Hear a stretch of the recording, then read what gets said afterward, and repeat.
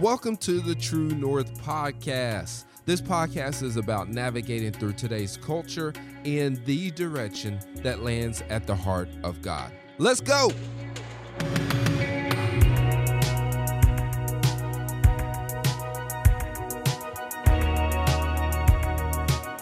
Give you this idea, and this is kind of where we're going to be flowing from this morning. But there is a inseparable union, a greater reality that defines us. We are entwined in the Lord, and that word entwined means to be wrapped, twisted together, entangled in such a way as to be inseparable. Amen. We are entwined with the Lord. Now, there is a verse in the scripture that we'll go over in just a minute. There's a verse that sounds very familiar. There's been songs written about it. I almost wanted to sing it this morning, but I couldn't remember how to fully play it, so we didn't jump into it. But in Psalms 27, in some Bibles, it's titled at the very top, Fearless Faith. David's fearless faith. And I was talking to Kelsey about this a while back, but I don't know if you knew this, but when it comes to the book of Psalms, not all the Psalms are written by David. Because David was king.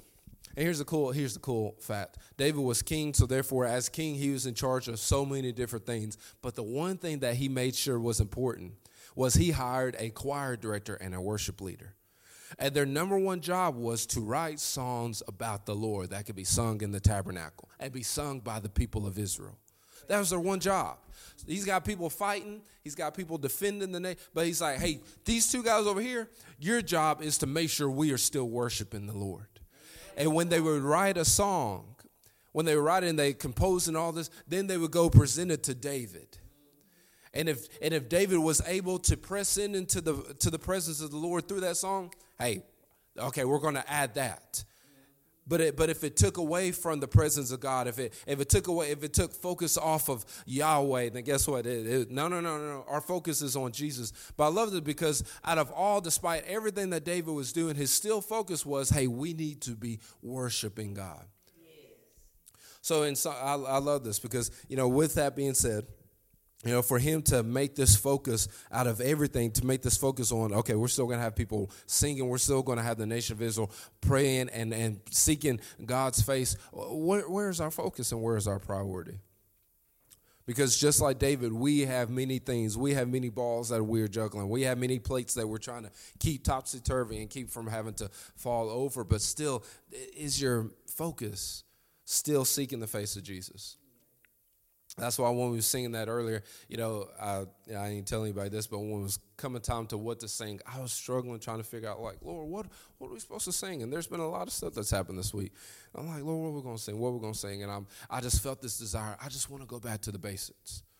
And even this morning, I was telling Kelsey a few songs I was, contemplating in my head. I sent her potential 2 songs, and this morning a different song. And finally, I was like, listen, here's what we're going to do. And I'm like, we're just going to flow after.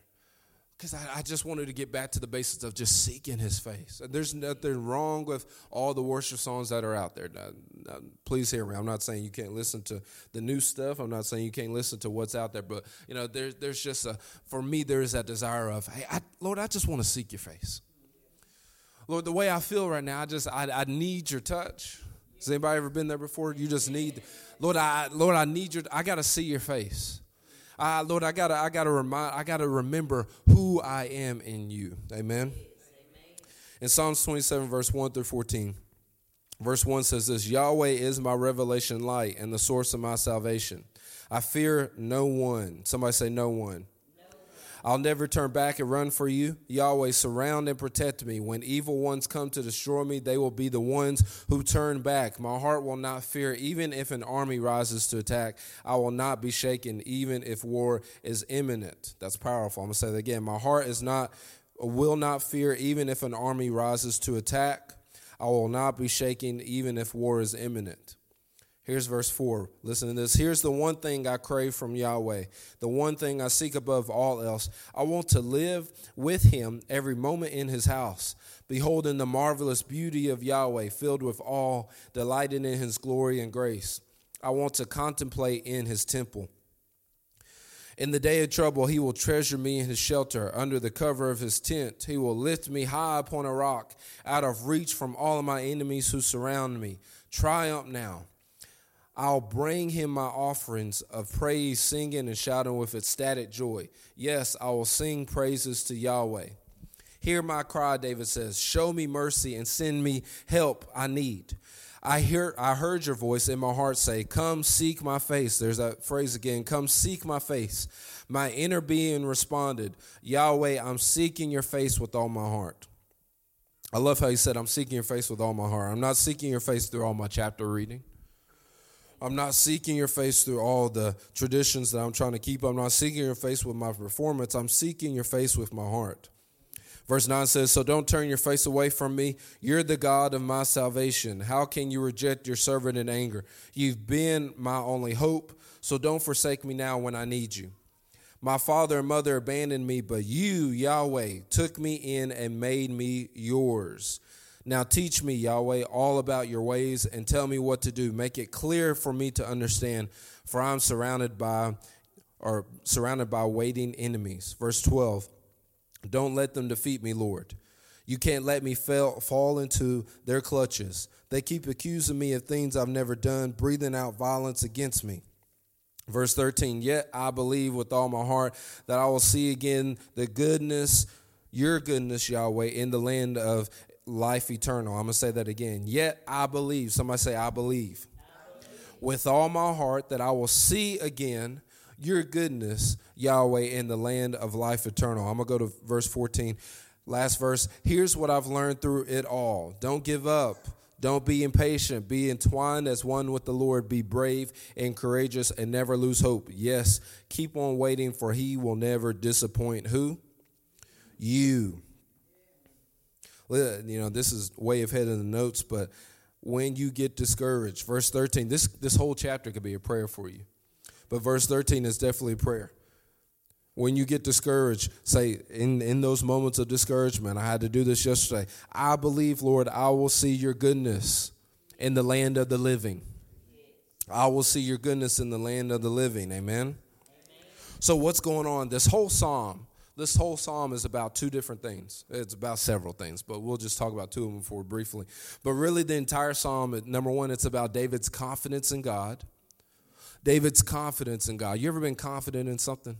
Most time as human beings, we're confident in what we do best, whether it's cook a certain dish, like nobody, you the Gordon Ramsay of, whatever dish it is that you cook best. Or, it may not be that, it may not be cooking, but, you may be a great driver. You're great at driving. Or you may be great at researching different facts, or great at singing, or great at, watching kids, or great at whatever it is that we do great. That's what we're confident in. The best way I can say it is, if you're like, well, Lindsey, what do I do great? What can you do with your eyes closed? What can you do if I say, hey, on the spot, I need you to do, you don't have any preparation, you don't have any, what can you do best without any preparation, without any resources, without access to the internet? What can you do? Well, boom, boom, boom. This is what I got. That's what we find our confidence in. And the scripture, this psalm, David is showing us his confidence in God, but he's not showing us his confidence in God so he can boast or flex and say, hey, look at me. I trust God. I lean upon the Lord. No, he's showing it as an example for us to have confidence in the Lord. Amen? Confidence in the Lord. Confidence in the Lord. Somebody say confidence in the Lord. There's no better person. There's no better way. There's no better truth. There's no better light. There's no better Savior. There's no better Rose of Sharon. There's no better bright and morning star than Jesus. There's no better person for you to have your confidence in. Amen?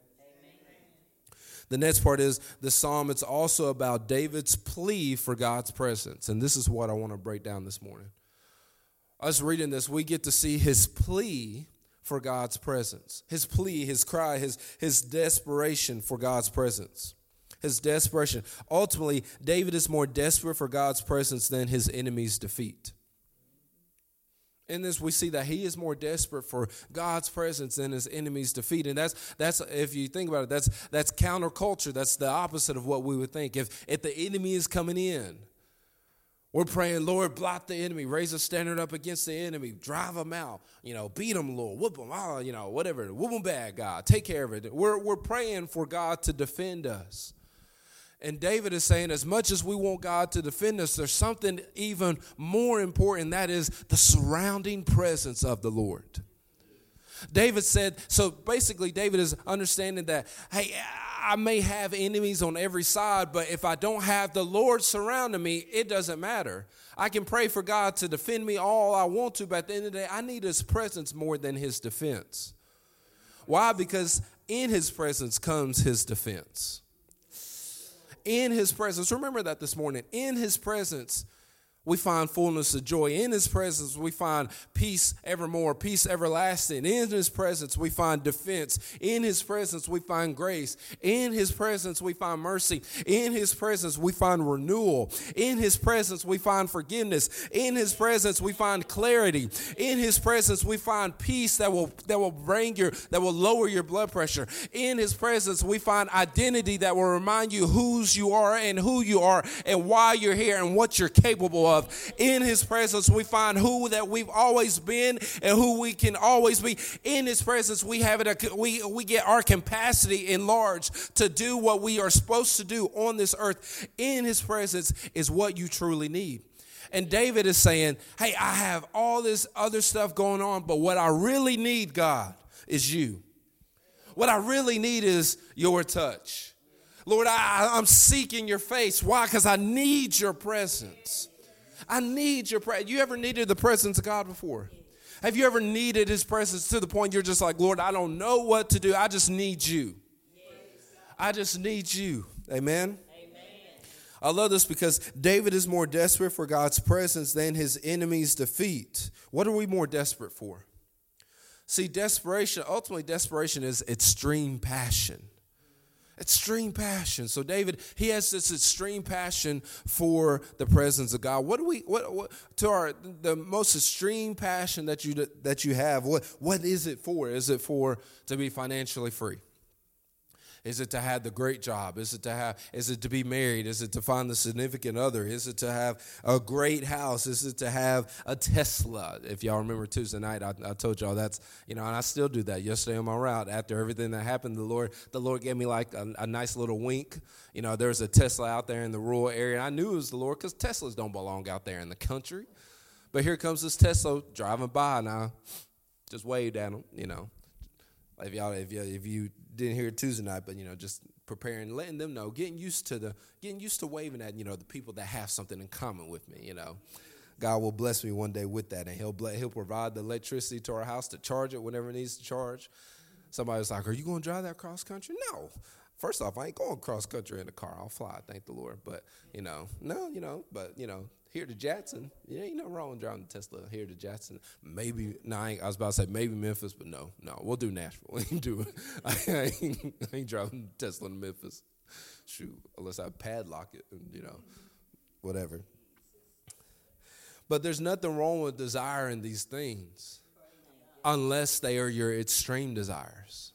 There's nothing wrong with desiring these things unless you desire these things more than the presence of God.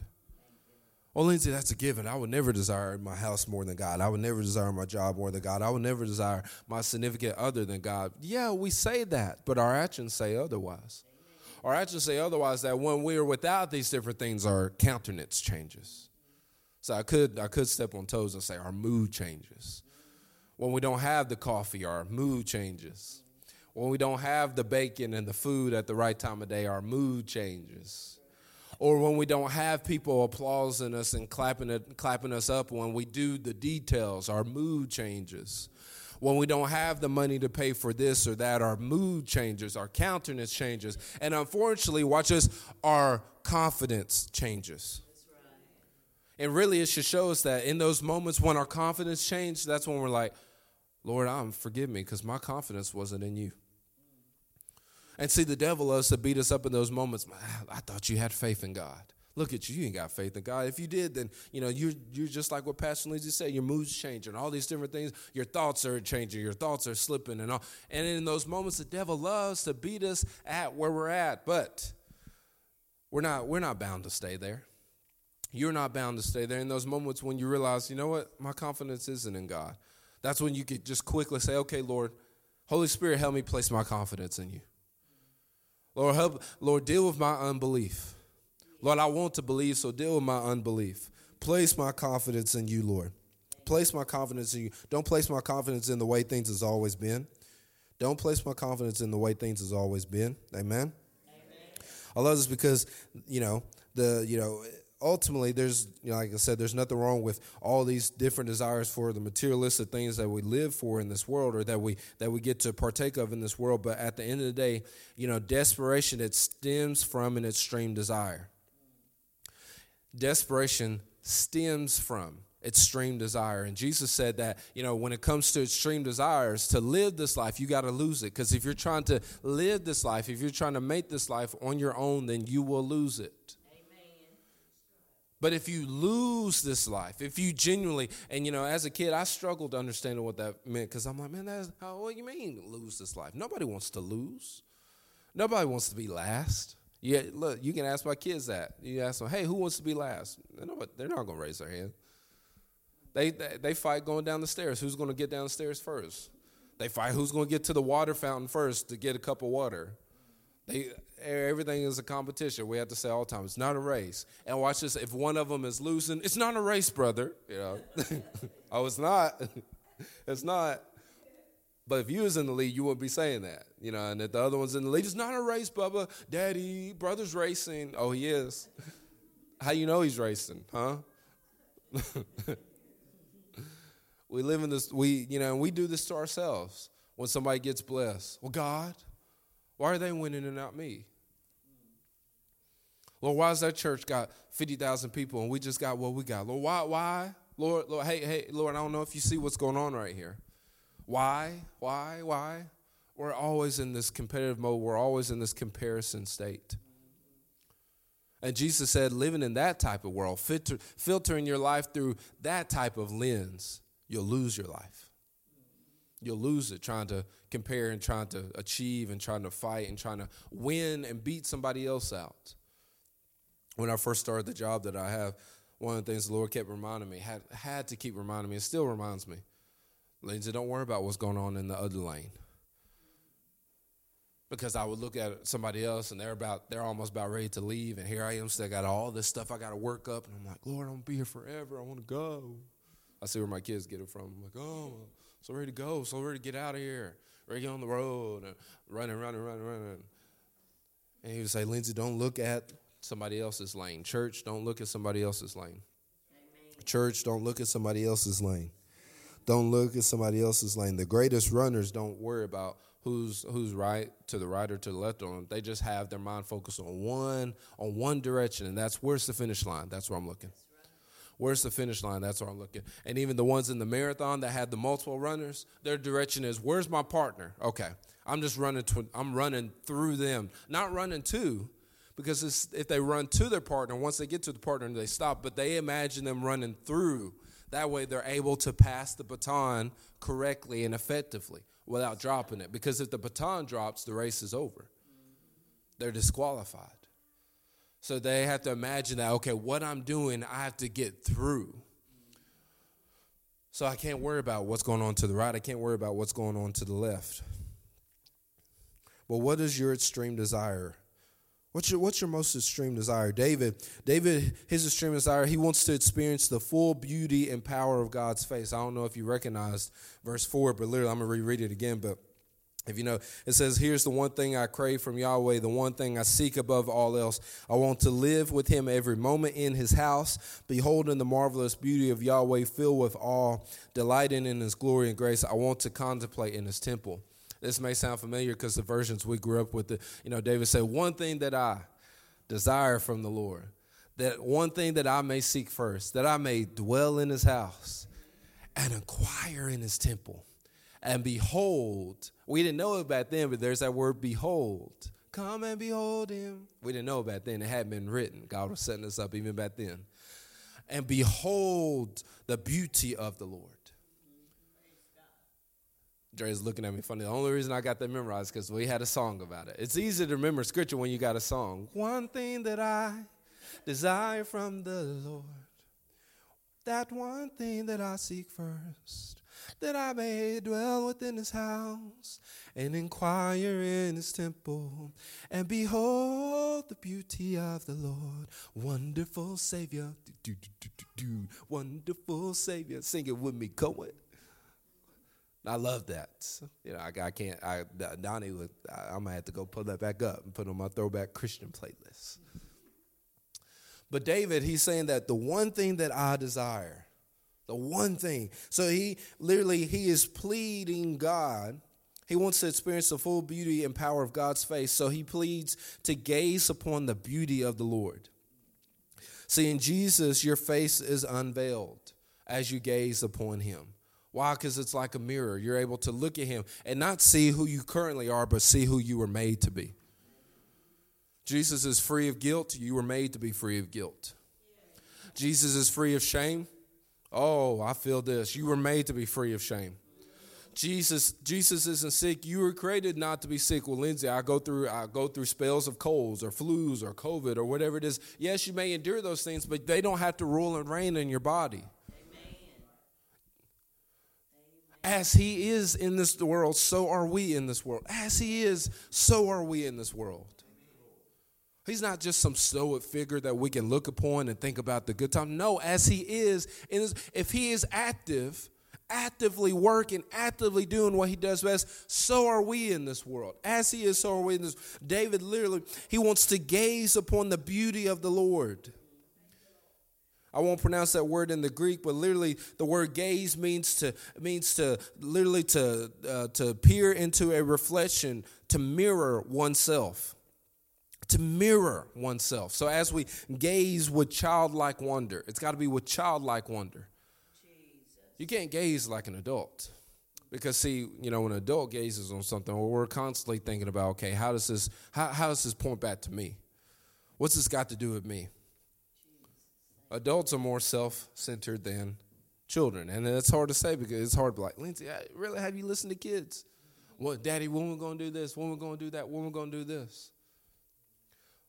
But Jesus understood that it took childlike wonder for faith really to unlock. Why? Because kids, you ever listen to the conversation of kids? Oh, man, it'll make you laugh. What they believe will work and what they believe won't work.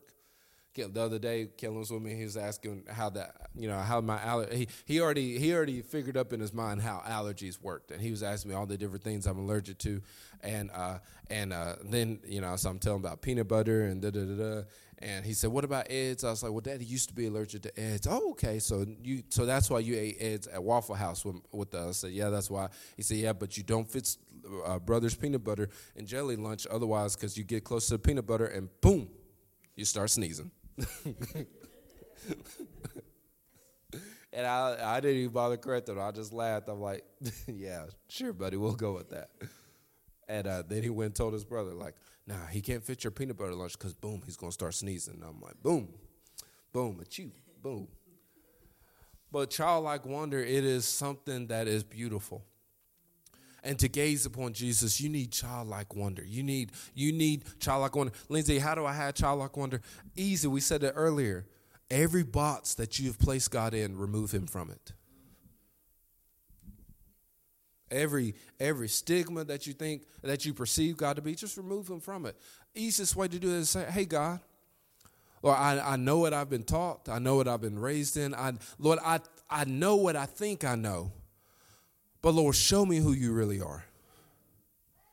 Hey, Jesus, show me who you really are.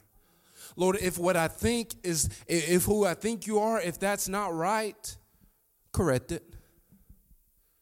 Correct it.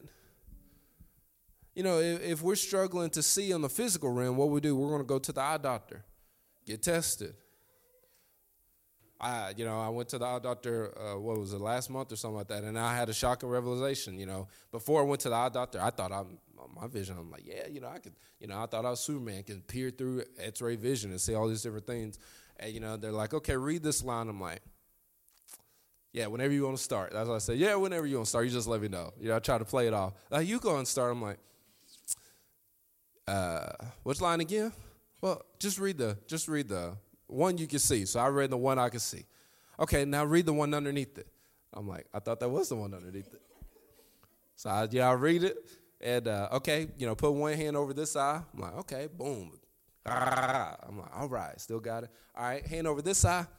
I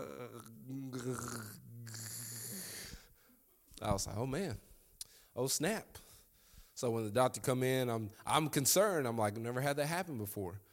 And so I tell him, like, hey, that's never happened before. He said, oh, I guess it's farsighted where, you can't see as far. And I was like, oh. He said, but the level that you have, it's nothing to be alarmed about. I said, okay, we're good. But, still, when we have those problems, we instantly will go to the eye doctor and get corrective lenses. Why? Because we want to be able to see better. How come when it comes to God, we are so comfortable with, well, Lord, I've always known you this way.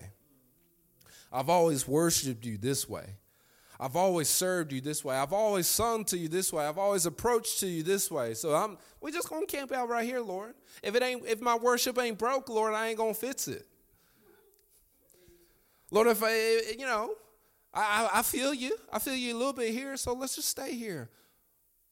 When David is like, no. The one thing I desire is to be with him. The one thing I desire is to gaze upon him. Therefore, if he's moving in a different direction, I want to move with him. I want to see where he's going. I want to see how he's doing. Bishop Paul S. Morton said, Lord, whatever you're doing, don't do it without me. So you can't have that type of prayer if you're like, Lord, whenever you get back over on this side, call me up.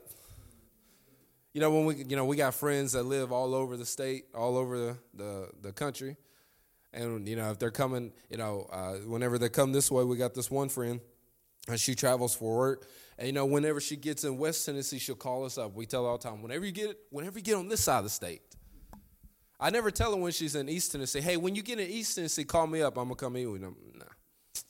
But when she comes over to West Tennessee, she's like, hey, you get close to Jackson, holler at me, we'll come meet you. Holler at me, we'll come eat dinner with you. We'll go hang out to eat, 30-minute drive. You in Memphis? Nah. You come Nashville? Okay, we might be able to do Nashville. Memphis? No. Bless Memphis' heart. I love Memphis during the daytime, just saying. That's it. During the daytime. But, unfortunately, a lot of times we treat God like that. Lord, whatever you're doing over here, whenever you get close, Lord, feeding the hungry, that's not the type of area I want to be about, Lord. But whenever you get over here, making disciples in church or doing new classes at church, okay, Lord, involve me, include me. Lord, preaching the gospel to people that have, opposite attractions, Lord. I'm not involved in that, Lord. But whenever you're going to, instruct some new programs at church, include me. Lord, evangelizing and going on the street and witnessing to people. God, you might miss me there. I'm not on that side of the town, but Or when it comes to talking to my neighbor, okay, yeah, holler at me. Let me know. We love to box God in. And C.S. Lewis said, God is the God that you can't box in. C.S. Lewis said that, he's like a lion. You never see anybody defending a lion. You never see people come up like, oh, don't hurt this lion. Don't do it. The shaker, don't hurt the lion. Lion don't need you. I love it. C.S. Lewis said, lion doesn't need your defense. Amen. You just open up the cage, step back. The lion to do what the lion knows how to do. That's right. God doesn't need your boxes. God doesn't need your stigmas. God doesn't need your preconceived notions. God doesn't need your denominations, and God doesn't need your traditions. He wants this. He wants to show you all of him. Could you imagine if he showed you all of him? We couldn't contain it. John said that if he were to tell all the miracles that Jesus did, there's no amount of books on earth that could even come close. Imagine if he were to show you more than what you know now. Imagine the level of freedom you would walk in. Lindsey, why do I want to walk in freedom? Why do you want to be bound? See, if we're walking in the level of freedom, then when people say something to us, and I'm definitely talking about when people say something to us, you know what's going to happen? In one ear and out the other. Honestly, probably you want to make it into the ear. You'd be like, oh, what? Huh? Sorry. I'm just focused on the glory of the Lord. What? You're focused on the glory of the Lord. Yeah, let me show you. He's all around.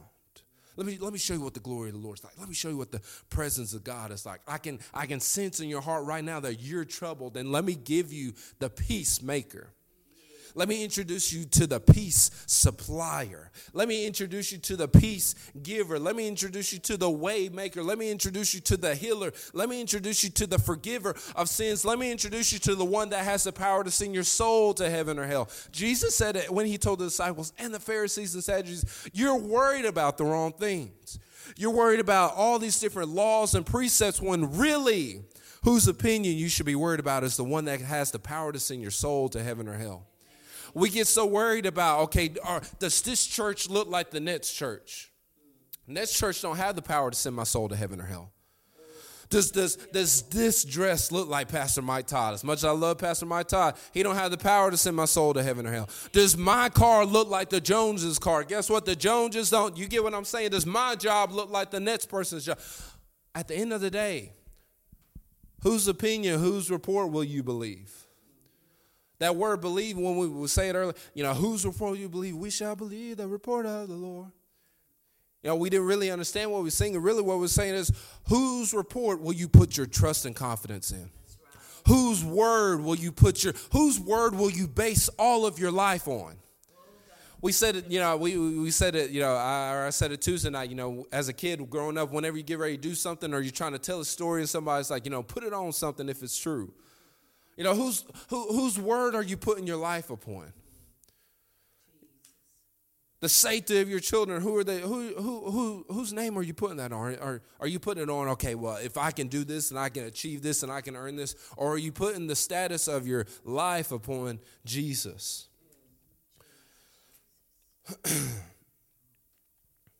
And Jesus' face unveiled as we gaze upon Jesus, we get to see who we truly are. See, looking upon Jesus, that's when metamorpho or transformation, that's when transformation truly happens. Transformation looks like image and likeness awakening within you. Transformation, what true transformation looks like, Jesus' image and likeness awakening within you. That when people yell at you, going off, you don't go off. You don't give it back to them. They may hurt, it may hurt. It will hurt, but you don't give it back to them. They cuss you out. They tell you a low dog, you're low down, son of a gun, lower than the dirt and gravel. You don't say, well, you know what, let me tell you a thing. Because I'm pretty sure we all got a doctorate degree in how to tell somebody off. You didn't have to go to school for that, but if you lived in Lexington, you learned real quick. you didn't need no doctorate degree. Nobody has to give you permission to be like, hey, go off. Here's my permission, go off. I don't need your permission. I can,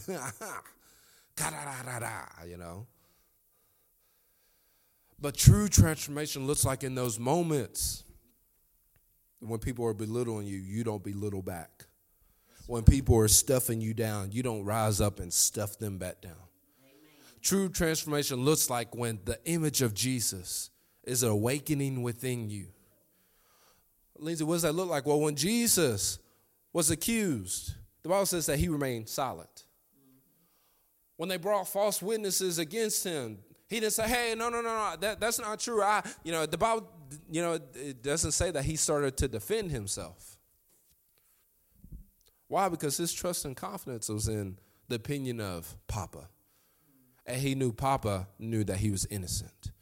So therefore, he knew it will all work out in the end. And that is a tough road to travel down. Yes, it is. If we're being honest, it's tough. It's tough to, one of the toughest and most truest pieces of advice that anybody's ever told me and Kelsey was our pastor, Pastor Dale. We had a situation happen, and I'm like, obviously they were lying. And I'm like, Pastor Dale, they lying. They lying. I mean, straight Mufasa, they are lying. And he said, I know, Lindsey. And I'm like, let's go. Let's roll up on them. I was ready. I was like, let's clack. Let's go. He said, no. He said, you just got to outlive it. And I said, outlive it? What's that mean? Yeah. He said, you got to outlive it. You got to get up in the morning, and you just got to keep doing what you do.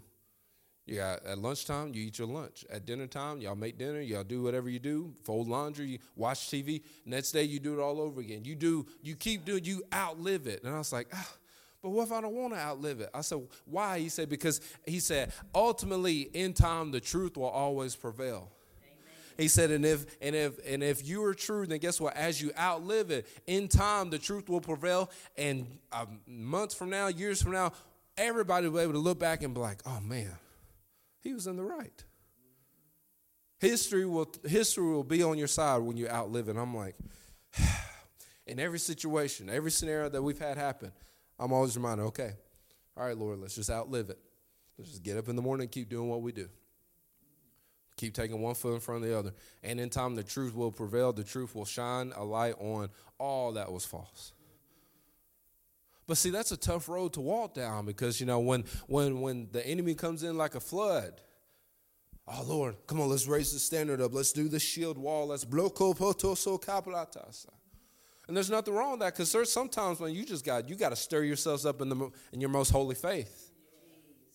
But David said, as much as I desire to stir myself up, as much as I want to pray as God will intervene and defend me from my enemies, still what I truly desire, what my most desperate desire that I truly need, I just need the surrounding presence of God.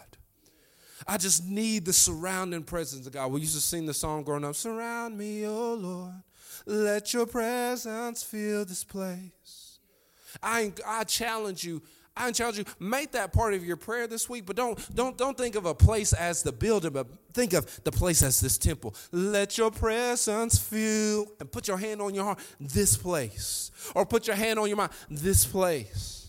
Let your presence fill this place. Let your peace fill this place. Let your joy fill this place. I mean, get specific with it. Because David is saying as much as everything that's going on, what we truly should be desiring is the presence of God. What we truly should be desiring, one thing that we should desire out of everything, forget the Tesla, forget the bacon and the coffee, forget the 401k. The one thing that you should be desiring is to be in the house of the Lord. Lindsey, what do you mean by the house of the Lord? Be in the church of the God? No, because when David said this, the temple, the tabernacle had not been constructed. So what's he talking about? He's talking about I need to be in a place where I'm surrounded by you on all sides. So the one thing that we should be desiring is I need to be in the place where I can feel God the most. I need to be in the place of God where I can experience him and I can sense him. I can look upon him in every direction, every degree, every angle. I can gaze upon him. I can behold his beauty. I can behold his majesty. I can behold his sovereignty. I can behold his glorious. I can behold his righteousness. I can behold his forgiveness. I can behold his awesomeness. I can behold his gratefulness. I can behold the morning star. I can behold the rose of Sharon. I can behold the lily in the valley. I can behold the Alpha and the Omega. I can behold the creator of my family. I can behold the upholder and uprooter of all things that I need in my life. I can behold him. Behold him. And David said, this is what I desire above all things else. I didn't scratch the notes, so we're just going off the Holy Spirit. But David said, this is the one thing. This one thing I desire. And listen, you got to think about it. David is the king. Somebody say king. That means he's got money. That means he's got access to everything. Let's be honest. If somebody were to come up and bless you with, $60 million, you're going to be, oh, yeah, woo-hoo. Most of us going to be like, oh, I'm going to give the Lord my portion. I'm going to give the Lord a cut.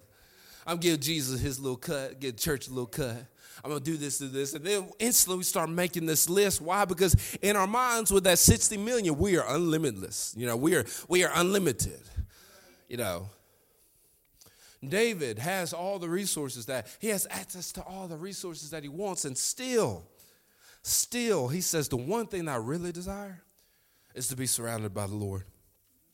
The one thing that I really desire is to feel his presence. The one thing I really desire is to seek his face.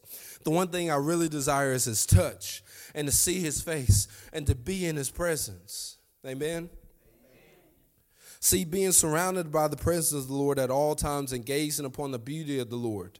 Why? Because the source of all change is found as you behold Jesus. The source of all change is found as we gaze upon Jesus. A lot of times we haven't changed because we haven't gazed upon him. Because see, when becoming like Christ, it's not anything you do with your hands or feet. It's what you do right here and what you allow to happen right here. We become more like Jesus by looking upon him and allowing that work, allowing what we see to come right into here. See, when my sons, when they spend, like Kellen and Cohen, they were sick earlier last week, so they spent the days with me. And by the end of the day, me and Kellen, we was doing some of the same things and some of the same mannerisms. It wasn't because, I sat down and said, okay, Daddy likes to do this and do this. Daddy likes to sit on the couch this way, so I want you to know. As he spent time with the one that he had the same DNA from, and he watched his father, naturally it unlocked what was always in him. To the point I'm sitting on the couch like this, cross. He's sitting on the couch like this, cross. Playing his tablet, me on my phone. No, it's not. He got that when he started beholding all those other heathens at school. Okay, we'll say that. Yeah, pray for him. He's going through something. The Lord's using him. But being surrounded by the presence of the Lord at all times and gazing upon the beauty of the Lord, when we gaze upon Jesus, we find true change. We find our source from true change. We find our source of true change. We find our source of true change. We find our true happiness. We find our true peace. We find our true joy. There's a verse at the end of chapter 27. I'll just read it real quick. It's verse 14. David says this. He says, here's what I've learned through it all. So to say that phrase, here's what I've learned through it all, is to sum up the whole thing. When somebody says, it wasn't enough for verse 4 for him to say, here's the one thing I desire. So he was saying everything else didn't matter. But now what he's saying, as he's described his plea for God, or he's described his plea for the presence of God, he says, here's what I've learned through it all. Don't give up. Don't be impatient. Be entwined as one with the Lord. Be brave and courageous, and never lose hope. Yes, keep on waiting, for he will never disappoint you. Somebody say, he'll never disappoint me. David said through it all. And here's what I learned, which means that the entire piece, the entire chapter, it's summed up to this: don't give up. 3 things: don't give up. Don't be impatient, or actually 4 things. Be entwined as one with the Lord. Be brave and courageous. Never lose hope. So 5 things. All that is done by us waiting on him. But we started earlier by, the phrase of verse 14. He says, be entwined as one with the Lord. Be entwined with one. Or be entwined as one with the Lord. Entwine means to literally to weave together, to come together. To come together. Earlier, this morning when we was getting ready, Andrea was braiding Kelsey's hair this morning. As I walked by and saw that, I thought about be entwined as one with the Lord. As those strands are being entwined together. And if they're done right, guess what? It's hard to pull them apart. The wind can blow, and guess what? Those strands, they stay locked together.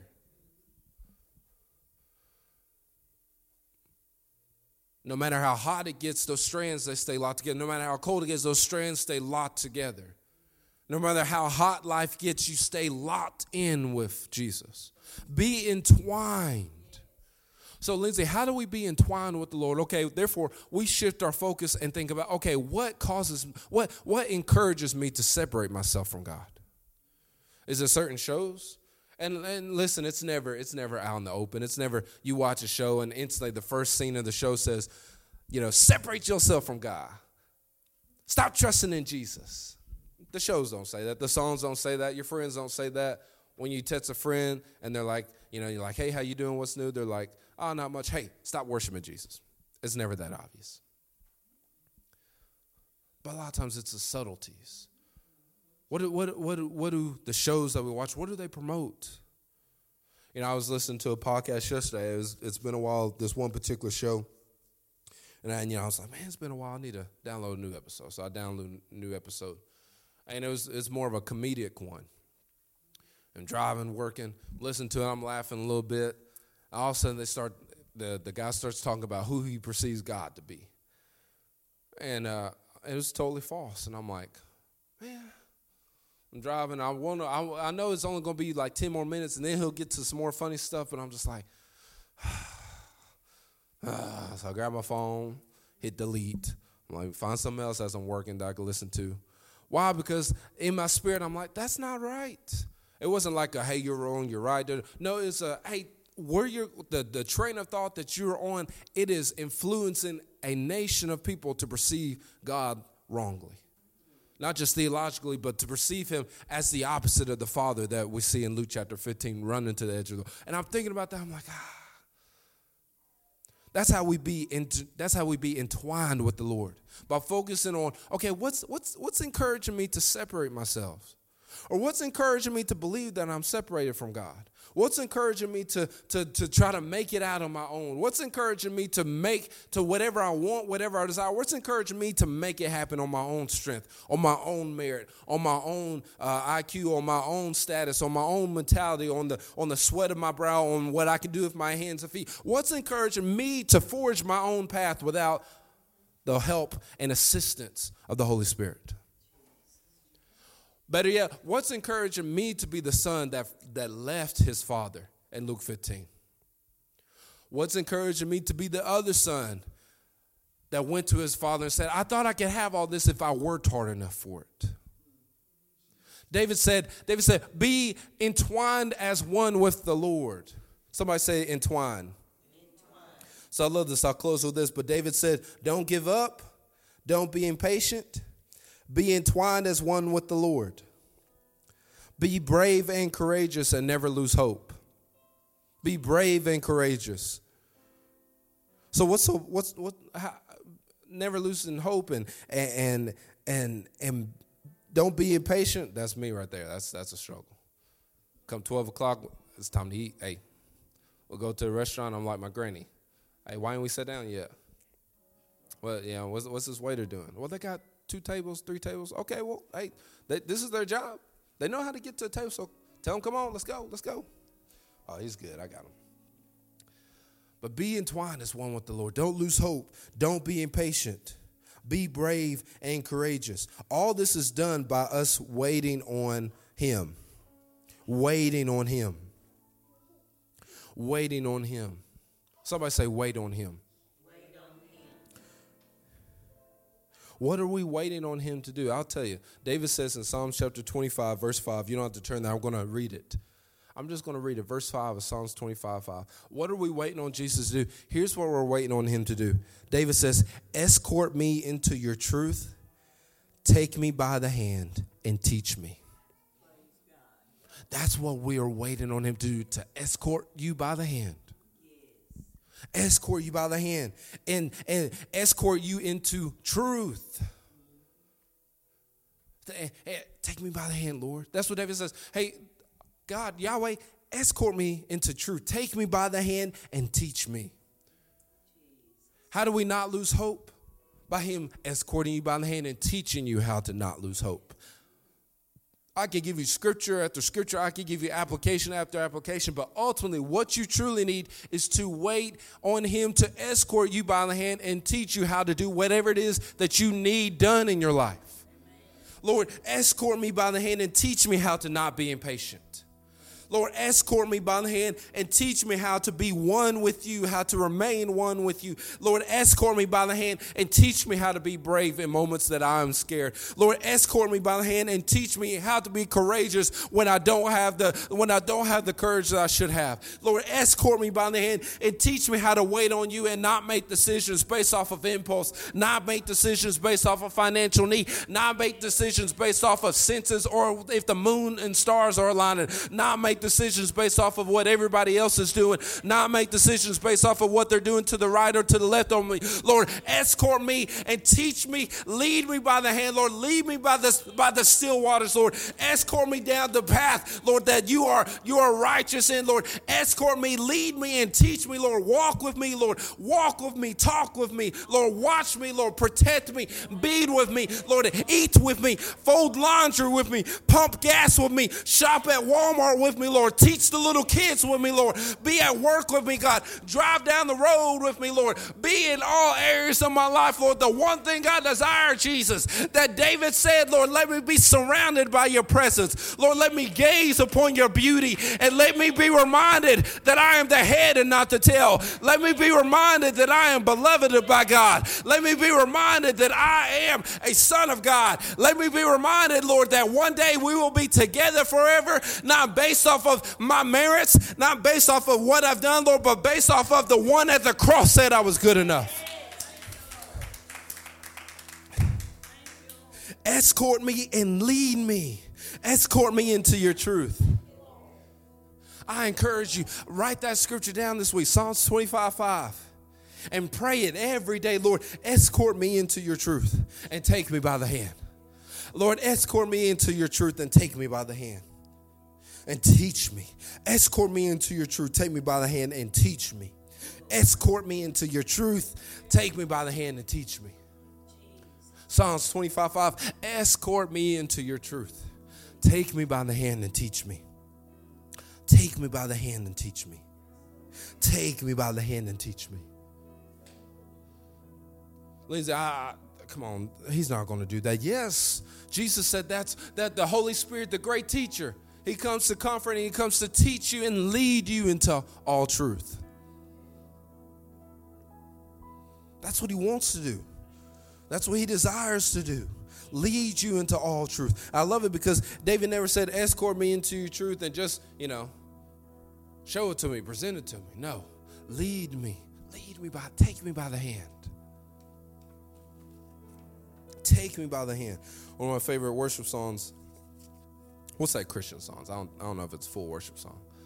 One of my favorite Christian songs, literally the words literally say that, you were the one that, literally took me by the hand, gave me a new name, and took a chance. Lead me, escort me, escort me, escort me into truth. Take me by the hand and lead me. What do you have to lose if he's leading you? I can tell you what you have to lose when you are leading you. And Jesus said, when you're leading your life, you'll lose it. But if he's leading it, you'll find it. You'll find the very things that you truly desire. You'll find the very one that you truly desire. You'll find the right type of environment that you need to be in if you're allowing him to lead you, escort you into all truth. And here's the thing, him escorting you into all truth, it's not going to be sunshine and rainbows. It's not going to be, I accept that. There's some things he's going to escort you in that you're going to be like, Lord, that hurts. Well, I don't like you revealing that, Lord. Let's go back to the good stuff. Let's go back to the soft stuff. But Hebrews 13 literally says that even in God's correction and discipline, that it's his love. You can imagine if, you have a small child with you and you're in the parking lot and that child takes off. We've had this happen before. I won't mention which kid it was, but one time Kelsey was holding his hand. When in the parking lot, he decides to dart off real quick. Now, Kelsey wasn't like, hey, stop. I wasn't like, hey, stop, don't do that. We were like, stop. Why? Because in that moment, it took a sense of correction. But listen, because we loved him, we're like, hey, no. We love you enough that we don't want you to get hit by a car. We love you enough that we don't want you to get snatched up. And I've told my kids, I'm like, listen, y'all, you think you've seen daddy aggressive or mad before? Let somebody try to take you. Oh, you ain't ready for that. You thought the Hulk was something. Hulk ain't got nothing on Papa Bear. You thought your depression and aggressions and anxiety was something. It's got nothing on the firm grip that Papa has on your heart. You thought that all the mistakes that you've made was something. It's nothing in the eyes of God, to the point that his son literally said, okay, I'll go into the midst of all that and I will eliminate the guilt and shame that comes with that, and I will rise above it and I will bring them, giving them all the keys of victory. Who the son sets free is not free partially, it's not free temporarily, it's free indeed. You thought what you've done was bad? No. There's nothing that separates you from the love of God. Lindsey, does that mean we get to go do whatever we want to do? No. But what it means is when the moments arise and you're like, Lord, I can't believe I've done this. Or, Lord, I can't believe I had this thought. Or Lord, here I am, Lord, and it's in an unideal scenario or it's in an imperfect situation. Lord, really, God, I don't deserve this. And when we feel like the son in Luke 15, maybe let me just try to convince my father to serve him and to work for him. When we feel like that, just like that, we'll see the Father run wherever you're at. I said it, and I said it Tuesday night, because my goal wasn't to teach about Luke 15. My goal wasn't to teach about the Father, and I'm like, well, what do I talk about? He's like, talk about me. He's like, talk about me. Why? Because if we can focus on him like David said, if we can make him our focus, what's left? If we can make him our focus, what's left?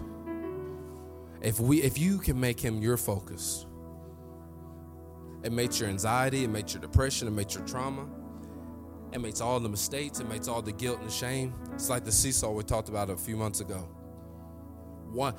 Both sides can't be up at the same time if they're, obviously, unless there's no weight on them. But when it comes to your life, there's weight on either side. But if you can just, okay, God, you know what?